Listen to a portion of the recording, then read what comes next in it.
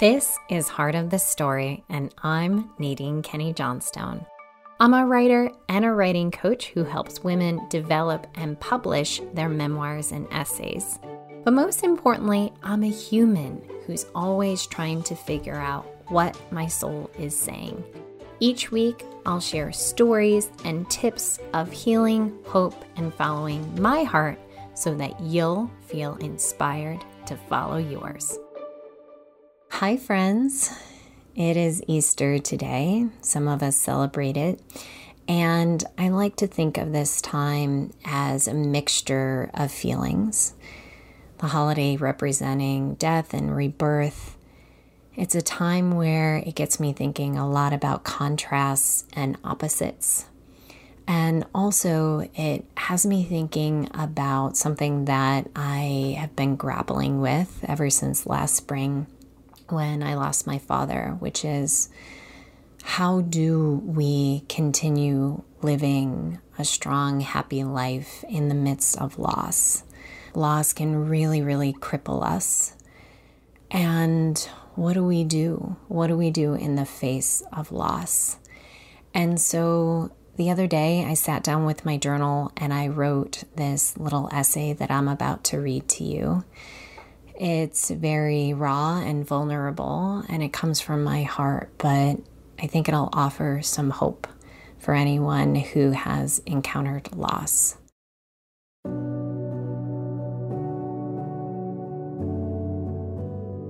On a sunny Saturday last April, I got the call that my father was losing his cancer battle and was not going to make it. I learned that when I visited him the next day in the hospital, it would likely be the last time I saw him. It was a crisp spring morning, and Jamie and I had just dropped Gio off at his kids' science class. We were sitting in a strip mall parking lot because I was about to purchase a gift for my sister.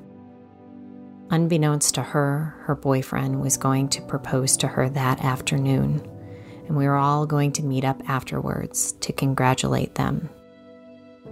I wanted to find the perfect gift. And then I got the news about my father.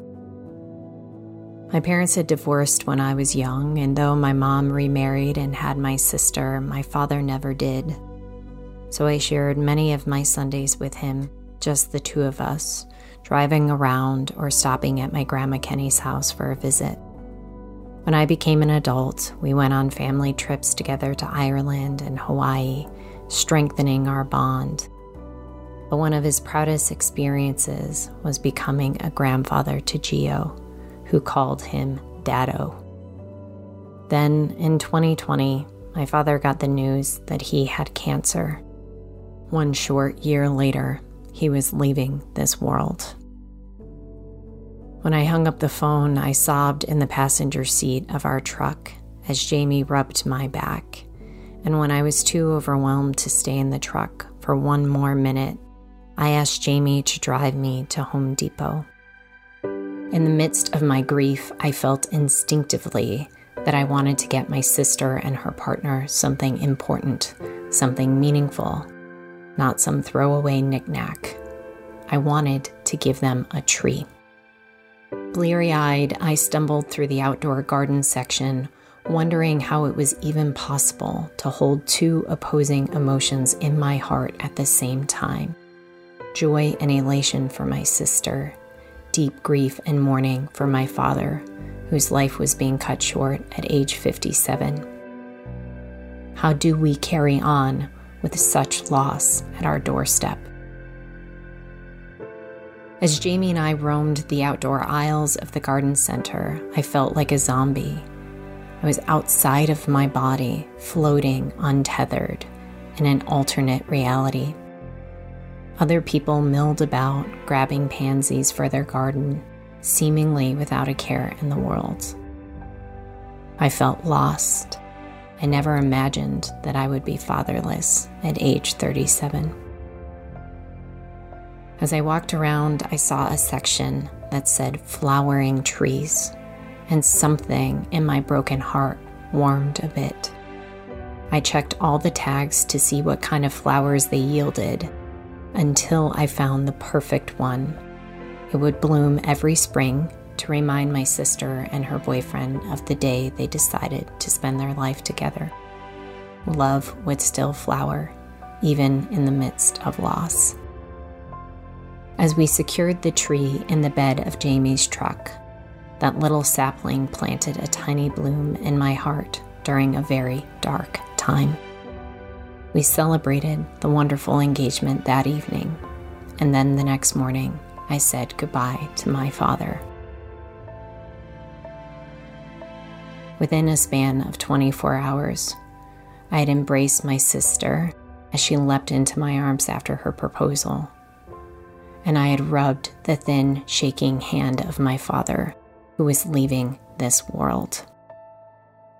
The contrasts of that spring were so shocking to me that I don't know how my heart did not split into two. At my father's memorial service, I sobbed as soldiers played taps and handed me my father's folded military flag. With each gun blast of the salute, I jumped, feeling like I had been shot.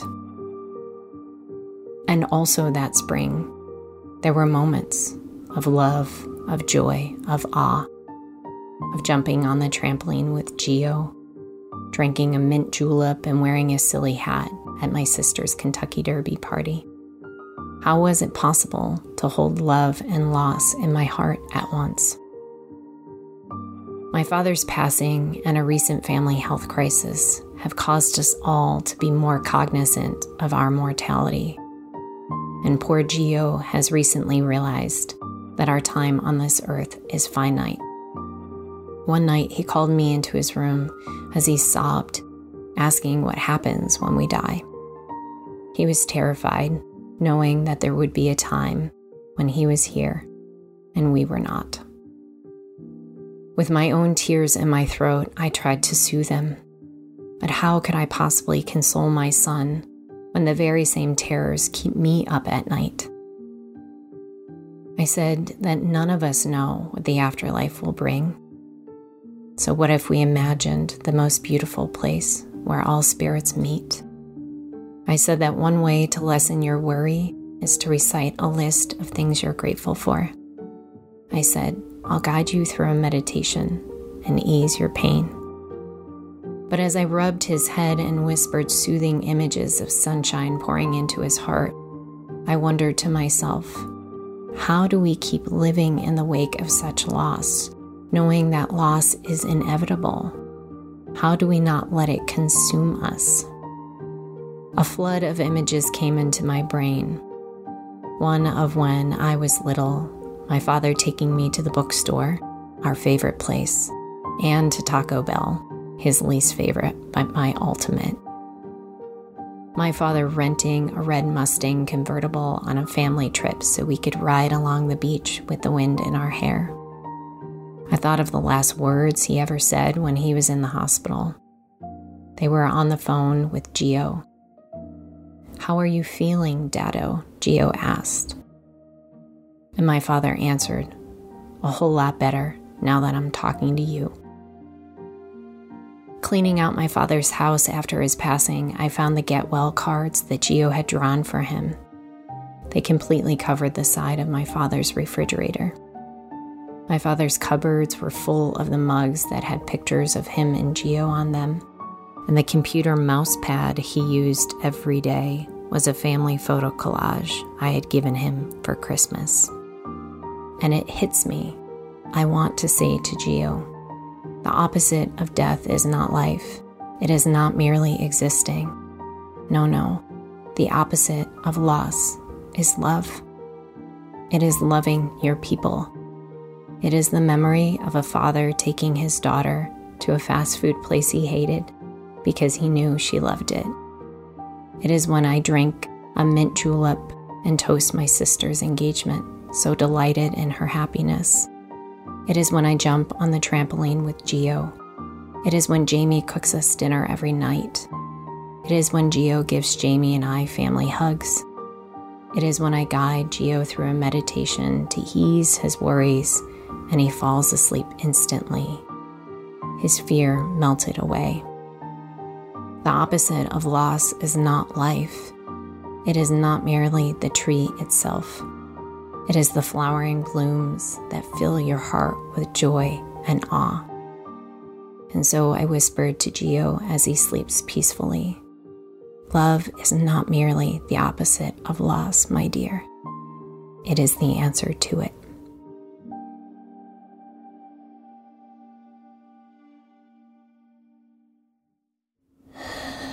I hope that this essay planted a flowering tree in your heart. Maybe it got you thinking about moments of love in the wake of or in the midst of loss. The way that we love our people and how it heals us. The way that memories of love can create a balm for our souls. The way that when we're facing fear and our worries, that loving our people is almost always the answer. So I hope that today you maybe think about how you can give and receive love. Think of the bloom that it causes to flower and flourish in your heart and in your loved ones' hearts. I hope that this feeling of love stays with you today and always. And please know that I'm sending my love to you in the wake of any loss or pain or fear that you may be suffering from. I'm sending my love. Thank you, as always, for listening to Heart of the Story. Thank you, Michelle Rado, for all the beautiful work you do on this podcast. And remember, everyone, every heart has a story, and every story has a heart. See you next week.